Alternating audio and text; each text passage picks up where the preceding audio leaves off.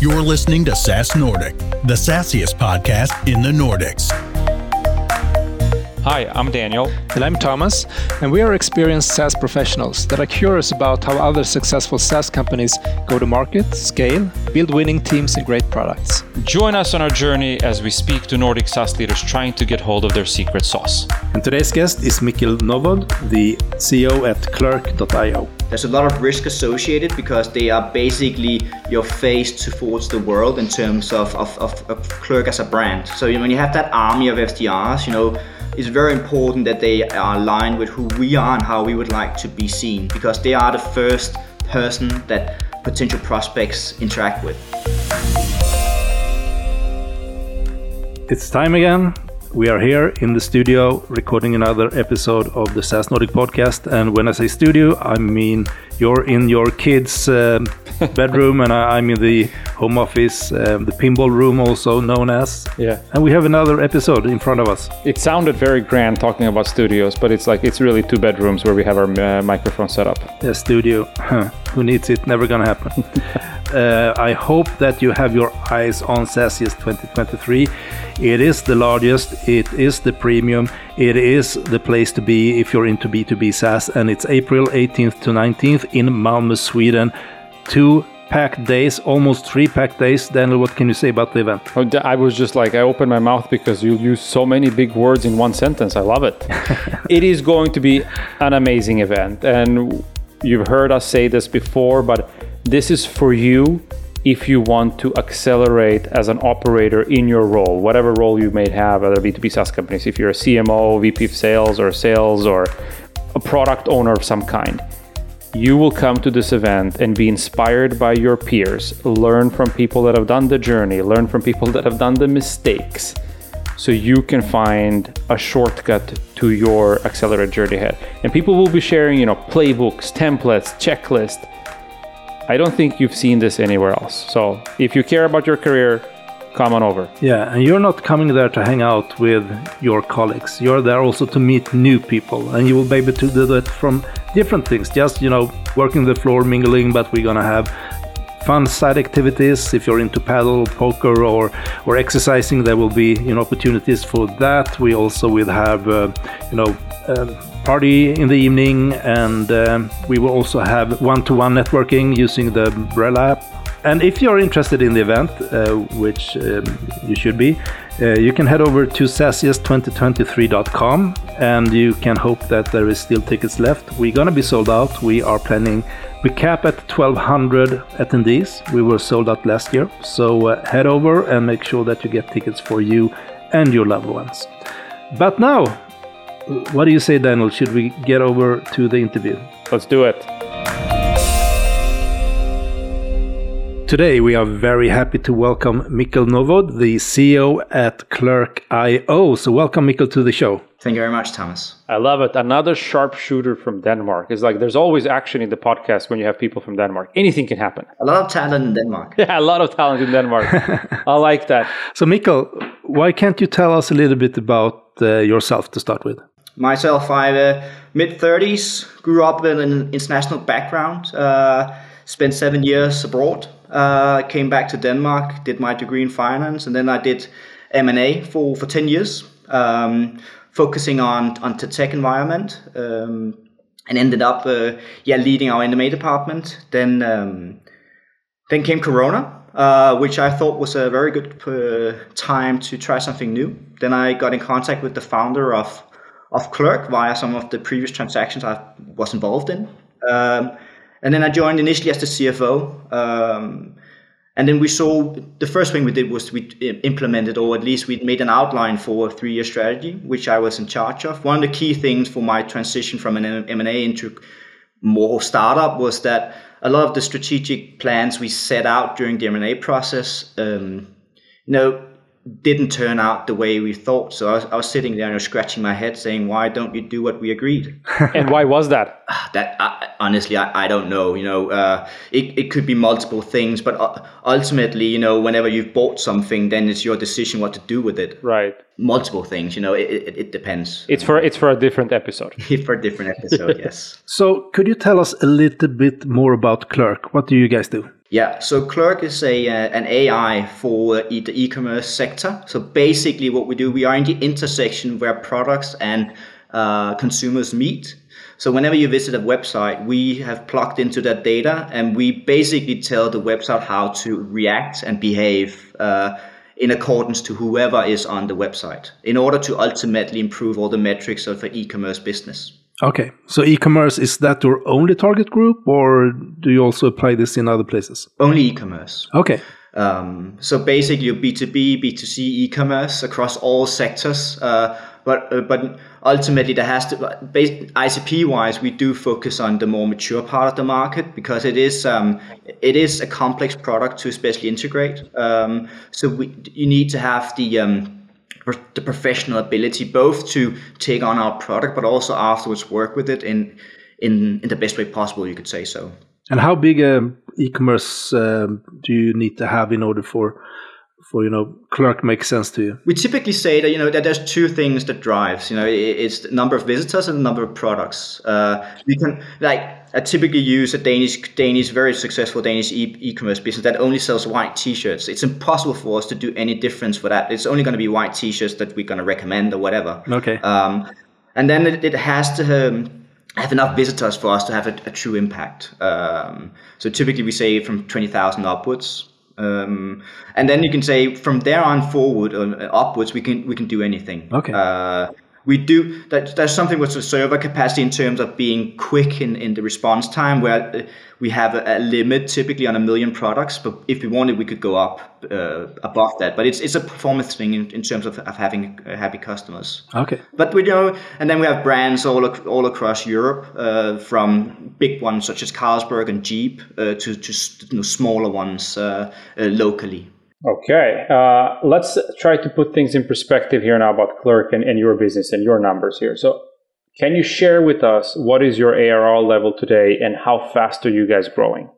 Sure. I'll try to keep it in a range if that's okay with you guys. Sure, absolutely. So just around 10 million euros at the moment, plus minus ARR. Yep. And we're growing just around, it depends, it's 2022 was a difficult year. We had a really good start to 2023. So right now our growth rates are on an annualized basis between 20 and 40%. Okay, solid numbers. And how many customers do you guys have today, and where are these customers based? And what I'm actually also interested in, where do you actively sell? Yeah. So right now our customer base is just around 1,500. Plus minus again, range-wise.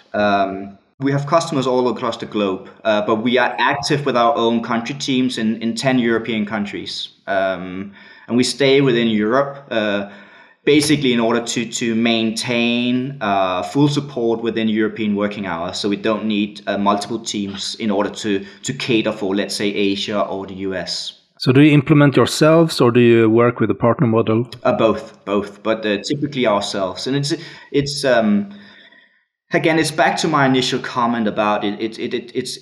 It's complex. The e-commerce business and the platforms we integrate with it are evolving very, very fast. And the way people structure the tech stack around their platform is very different. So it's quite complex to integrate. So we try to do it ourselves. We do have partners, and they also do it. Sometimes the issue can be that even though you have a partner, if it's one or two employees switch jobs for some matter, you lose all the capabilities within that partner, which again, we are all about happy customers. So we would rather take that cost in-house.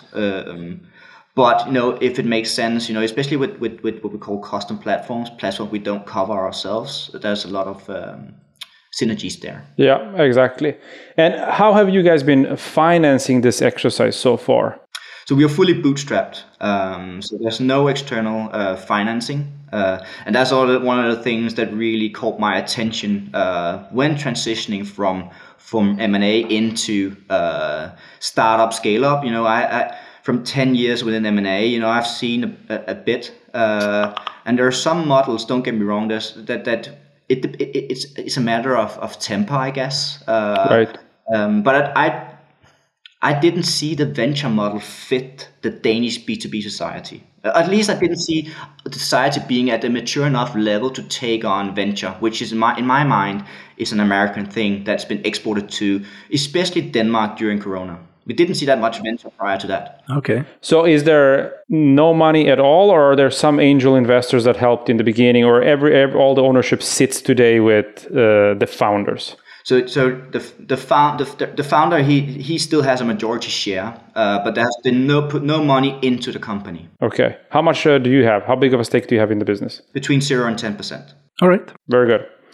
All right. Thank you so much for sharing that. And I think it's due time to dig into a very exciting topic here. Right, Thomas? Yeah, absolutely. So one thing that have striken us a lot with your company and is that you have worked with an extensive SDR department and up to 90 SDRs, I think. And how the heck do you finance 19 SDR? I know when you were at 5 million ARR, it sounds impossible. So can you take us through it? How did it work? And now everybody just gets their pens out. All right, we're taking notes.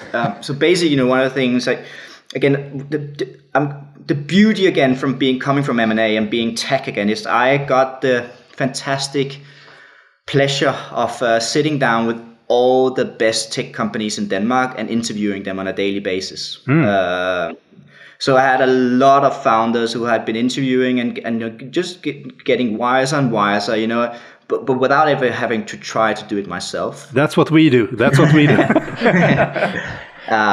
And also, so I had a good idea of where I wanted to go, because I also there were some things that that consistently came up with in terms of successful companies. What did they do, and etc. But also running the processes, you also got an understanding of the more mature companies, what they wanted to do with the scale-ups on their next phase. Right. I guess I had a really good idea in my head of the journey we wanted to go on, but I had no idea how to do it. But the SDR was one of the things that I was quite certain how to do. Sounds wrong, but for us it was all about keeping capex low, so investments low. And it also had a lot of speed and flexibility.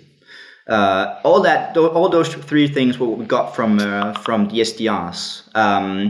And so when I joined in late 2020, one of the first things we did was we entered 7 new markets, and SDRs was a great way to dip your toe in a lot of markets simultaneously, see what works. But you also have the flexibility in terms of the part-timers, in terms of if it doesn't work, it doesn't work. Yeah. Then ultimately we got a lot of bright minds. We only hired university students, so we got a lot of bright minds, and it was up to us to train them. Yeah. But again, bright minds learn quickly. So for us, it was all about identifying the rough diamonds. In my younger years, I played a lot of football, and I'm very inspired by professional sports. So again, in my mind, it was the U21 team. Yeah. And I just needed a lot of players in order to find out who would fit the senior team. Okay. And basically, so that's how we did it. We had them bring their own device. So it's only software costs that were associated with hiring them, and obviously the HR, which we had internally. So one of the third things I did with my head of HR was telling the person, like, especially what we wanted cultural-wise and profile-wise from these people. And then it was up to, again, data-driven, the metrics that we need to hit, and then calibrate it from there. So these SDR, sales development representatives, what were their work tasks? What did you want them to do more specifically? A lot of cold calling. So identifying the need. So it was all about cold calling, and it was all about aligning with lead gen and ultimately sales. So lead gen had to be very strict in the way they serviced SDR with leads that were appropriate in terms of our ICP.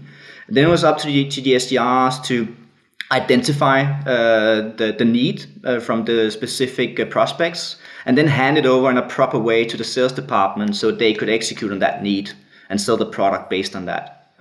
So a lot of value-based selling to a very immature organization. That was the most difficult part. So where we put our money was in trainers. What kind of trainers? Sales trainers, typically from the telco environment, and that I just said value-based selling. But But from the telco environment, it's a lot of performance there that I like. And then you had the managers above them with the B2B experience that could tell them how to basically train them value-based, but combining that with the performance. And then with me as the CFO initially, very data-driven, metric-driven. And then we have weekly meetings, and had a very Danish way to calibrate the organization. Let's put it like that.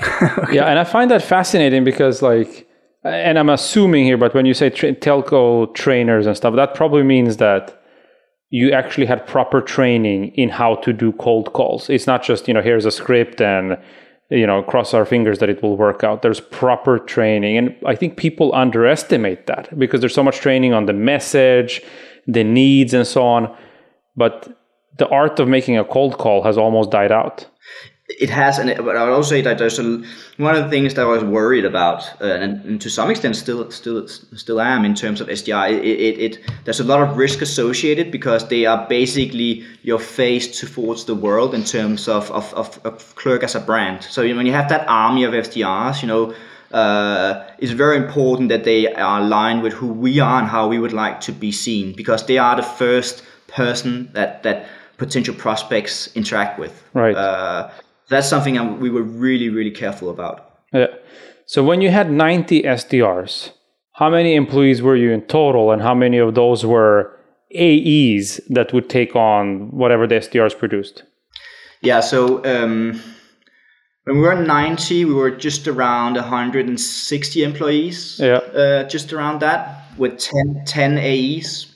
So 1 to 9 on average. Wow. Yeah. But it also, truth be told, it was too much.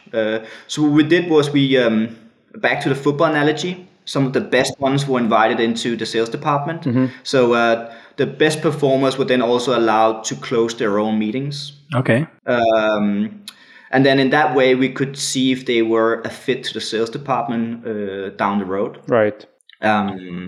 So, and then also we would differentiate between leads, so that the AE would only get the higher ICP ones, and then the smaller ones would be more of a, don't get me wrong, but a sandbox. Yeah. So we would be more. It was less risky again, and we would be more okay with losing the prospect. Okay. Yeah. But these 90 persons, they weren't full time, right? No, part timers. 100. Yeah, part timers. Equivalent to 30 FTs, I would argue. Okay. Yeah. Maybe a bit more, because we want them to work at least 15-20 hours in order to, again, get the product under their skin. Did they work sort of in your office? You mentioned they had their own computer, but they didn't work from home or anything like that. No, it was a requirement to come to work. Okay. So we needed to hear what they were saying. We needed to be able to consistently, configure their pitch, and again, it's young people, and it's meant both positive and negative. We needed them to behave, so to say, in the way we wanted to. Yeah. Because otherwise we would we would scale in the wrong way, and we would basically just destroy our brand. So we wanted to come to work every day. Not every day, but every time. Okay. Yeah, but I think it's an interesting approach that it sounds like you could stress test and validate, the match or product market fit in some markets by having, the SDRs test the market first before you fully commit to it. Exactly. Is that what happened? Also, did you did that thesis prove wrong or right? Well, you kind of I typically treat it as a horse race. So you would let out 6 horses, yeah, and then as they would start running, you could see which ones that was working. Yeah. So we had a tailored rollout plan, how we would react for each market based on how the traction was. And quickly, some markets took off, and we hired AEs and CSMs and support and and all that stuff. And then there was also 2 markets, actually almost 3 markets, which we closed again, or paused. This is the right word, because we're not out of the markets. We just don't have country teams. Right. PR and communication are the keys to building awareness for your company. You want to make sure you reach the right people with the right message at the right time. My News Desk is a smart PR platform where you can manage all your communication efforts in one place. My news desk makes it easier for companies of all sizes to create awareness and build relations with the people that matter the most to you. Don't make PR harder than it needs to be. Visit mynewsdesk.com to start your free trial. Cool. And with that sizable of an SDR team, you must have also identified probably some patterns where here are the characteristics or here's the things that make some SDRs more successful than others. Like, is there something like that you can share with us? Did you find something in that exercise? It was actually, to be honest, very confusing because it depended on the market.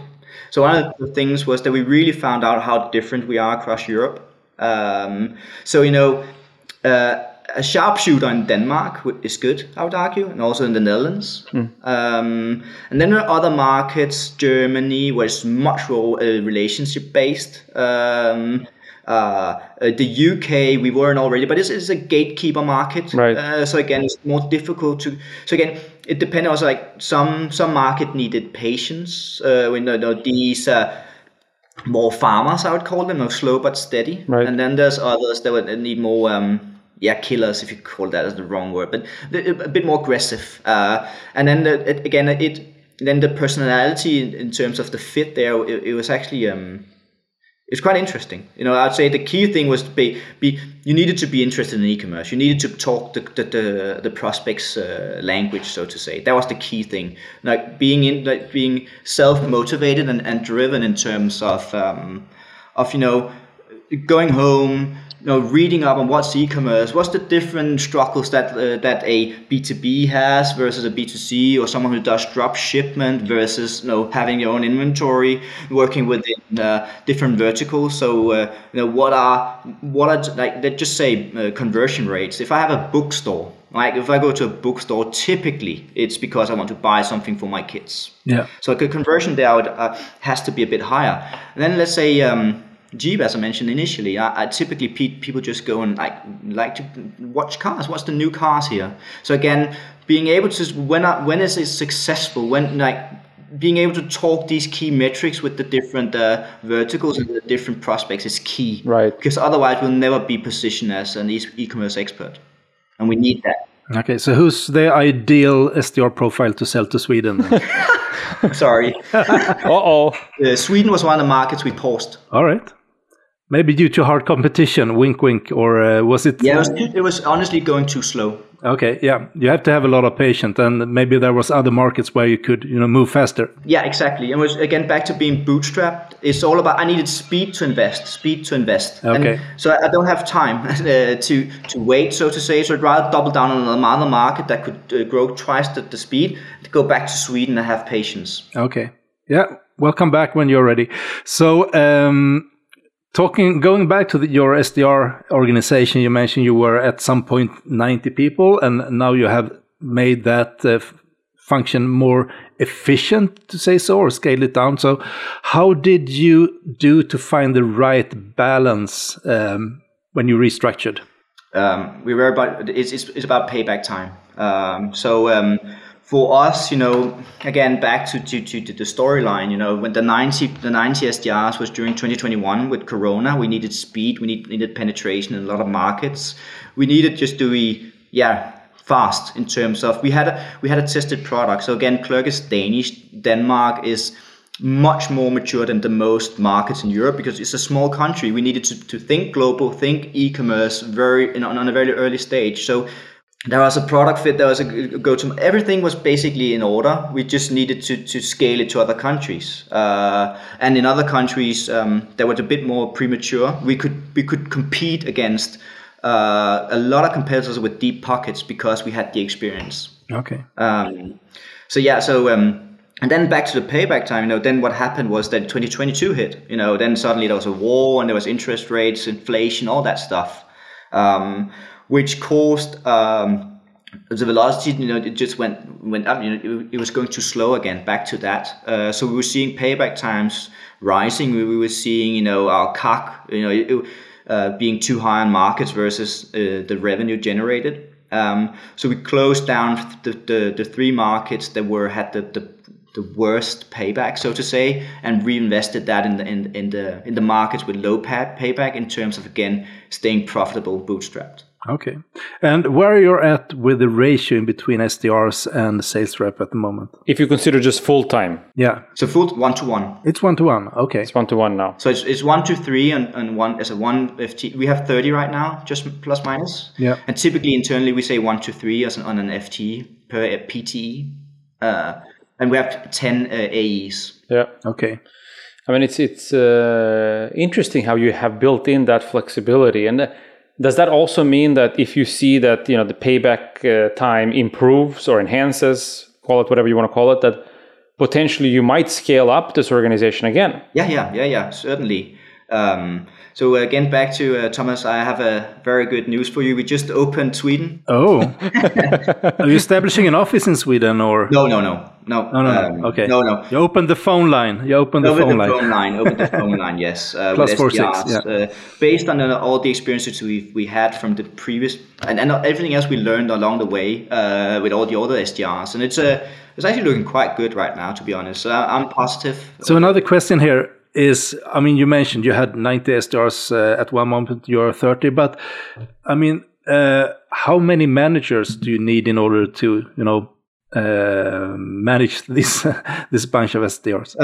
The 30 right now, we have two junior team leads, which is basically students that are acting team leads, but are working a bit more than part-time. All right. Assisting managers like in soccer. Yeah, you can call it that. Just making sure that everything's in order. We are... people in-house would call me a data fascist, but I'm very much into data. So what they do is they make sure that our CRM system, that it works, everything is up to date, so that the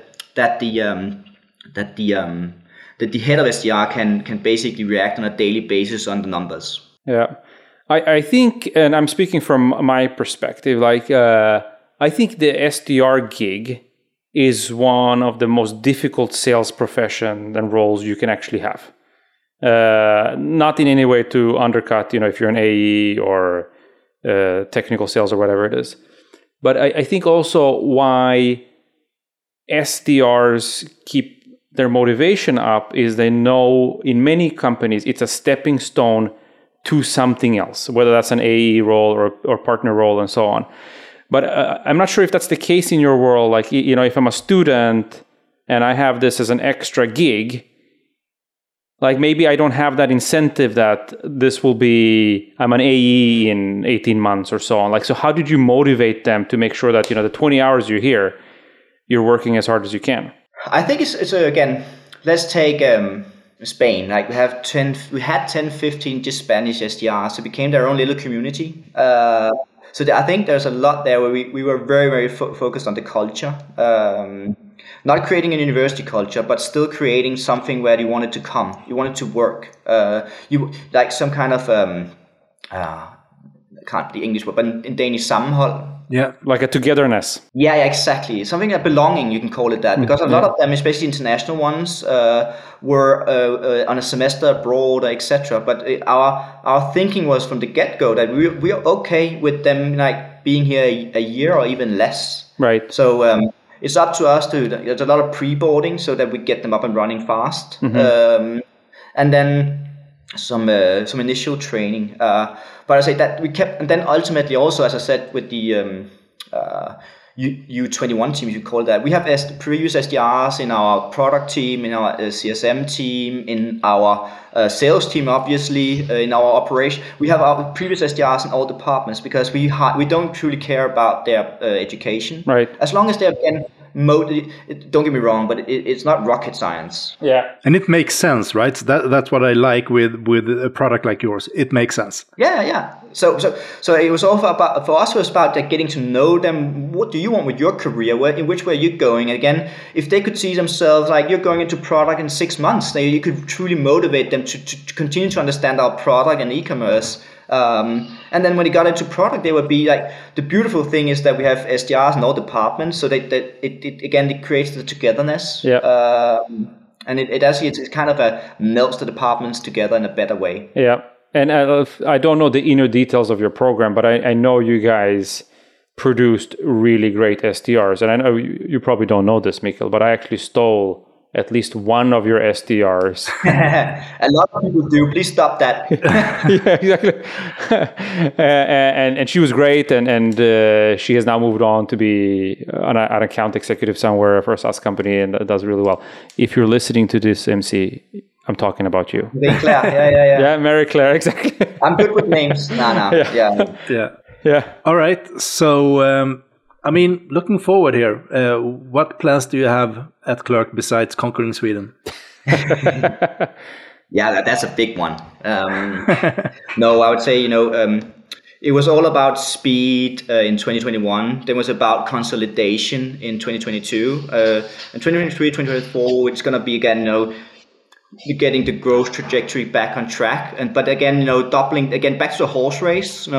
There are 2, 3, 4 markets that's going to be growth drivers for us in the coming years. So again, here's much more going into like seeing what works across the different departments and the different sales sources. So it's a lot more calibrating different markets and doubling down on the ones that work. So we're going to be a bit less aggressive in terms of expanding territorial wise, but then we're going to focus on the territories / countries that we believe we have an edge in. Yeah, it's kind of a handcraft, right? Seeing what works, what doesn't, and then that's what we do right now. Right. All right. And now you're in front of the creme de la creme of the Nordic B2B SaaS community.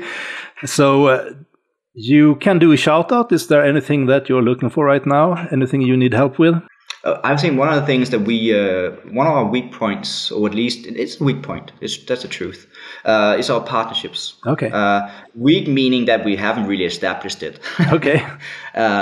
So we're trying to see how now we're adding the partnership department, especially in terms of hitting the higher ICPs. Okay. A bit more, long-term relationship building in terms of, a bit more mature, you could call it that, sale. Yeah. Now we have, again, it was all about speed. Now we have the top line base that gives us a bit more quiet in terms of doing it in the more right way, you can call it. I'm not saying it's not right, but it was aggressive what we did. So you're looking for a Thomas. Looking for a Thomas. Nah, I'd say we hired a fantastic head of partnerships we took from Umbraco. Yeah, we know he is also active in the community. So Jesper. So he's fantastic, and I'm looking really much forward to what he can do. Yeah. But it's right now it's all about the blueprint for what we want to do in partnerships. Okay. Cool. Awesome. And do you have a person that if we could get her or him on the show, you would be excited? I have a person I have always enjoyed doing business with, both M&A-wise, but also afterwards, is a guy called Jesper Johansen. He's the current CEO of Order Yo-Yo. Okay. Previously been in PE. And then afterwards, he was an executive advisor, and now he's back into full-blown operations. But he has a lot of experience. I have no idea. Maybe that's just me. What does Order Yo-Yo do? Is that what it was called? It's like a Shopify for restaurants. Uh-huh. So restaurants go on to Order Yo-Yo, and then they handle They support local takeaway heroes in achieving their dream and succeeding online. Sounds like yes. There you go. He needs to be on the show. There you go. They're listed on the Danish First North. All right. Mikkel, this was great. Thank you so much. And I wasn't wrong. It was an eventful and full of action type of episode. I appreciate that. Thank you, guys. Okay, Daniel, what's your grand takeaway from this episode? I love the Danes. It's like there's no nonsense, no bullshit there. I love Mikkel and his approach. I have had the pleasure to work with a lot of SDRs in my teams throughout the years when I was an operator. And I 100% agree with him that it's a great way and an efficient way to also probe and test new markets.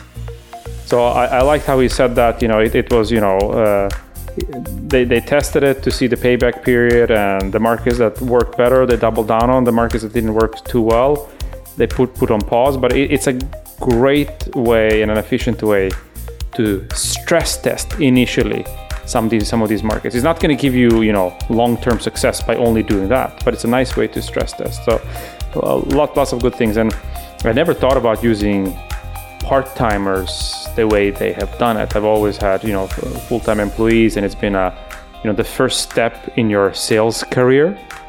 But it was interesting also how they have approached it, and clearly they've been successful with it. I don't know, Thomas, what did you think about it? I also think the approach is very interesting. I mean, a lot of companies, they start with founder-led sales, then they might hire a sales rep or two, and eventually they want to create a proper, in quotes, sales organization and get, sales SDR function in place, maybe a sales engineer, sales rep, and so on. But you might hire one SDR to start with that gets the inbound leads, that gets to try to, reach out to companies on LinkedIn or with email and phone. But this is a more... It gives you speed. Yeah, it gives you speed. But in this case, you bring on people, you get them cold calling, you put in trainers, you take the experience from other industries that are really doing this in a totally other way than maybe the average SaaS startup does. And I think it's inspiring to hear what they have been able to accomplish. And I mean, 1,500 companies as customers in 10 markets or whatever. It's impressive results, and I think it's a lot due to this strategy. So, more power to them. Absolutely. All right, I know there's more exciting episodes like this coming up with a lot of action in them. But before we talk about upcoming episodes, Thomas, are there any final remarks here? Anything you want to tell people about upcoming things we have on our end? We are planning meetups. We might have already have meetups in Estonia and in Copenhagen when this will be aired. Those meetups are the 14th and 15th of March. And after the SaaSiest events as well, we will also have some social meetups across the Nordics. Who know where? We don't know yet. We have, this great planning, yearly plan that reveals itself, now and then. It's all about speed, like Mikkel said. It's all about speed. It's all about speed. It's all about catching the opportunity in the moment. But one thing that I want to highlight is the fantastic network groups that we have. So we have more than 100 CEOs in our CEO network. It is, we think, the strongest and largest B2B SaaS CEO network that we have in Europe, and we have found a format that works really well, user case driven format, and we do the same for 8 different disciplines within sales, marketing, customer success, people, partner, product, operations. And so great to see how much the community shares with each other, both in those groups and in the general Slack community, where we now have more than 700 new Nordic B2B SaaS companies. And if you're not there already, head over to saasnordic.com and apply for the network. Hope to see you there, and I wish you a great rest of the week. Take care now.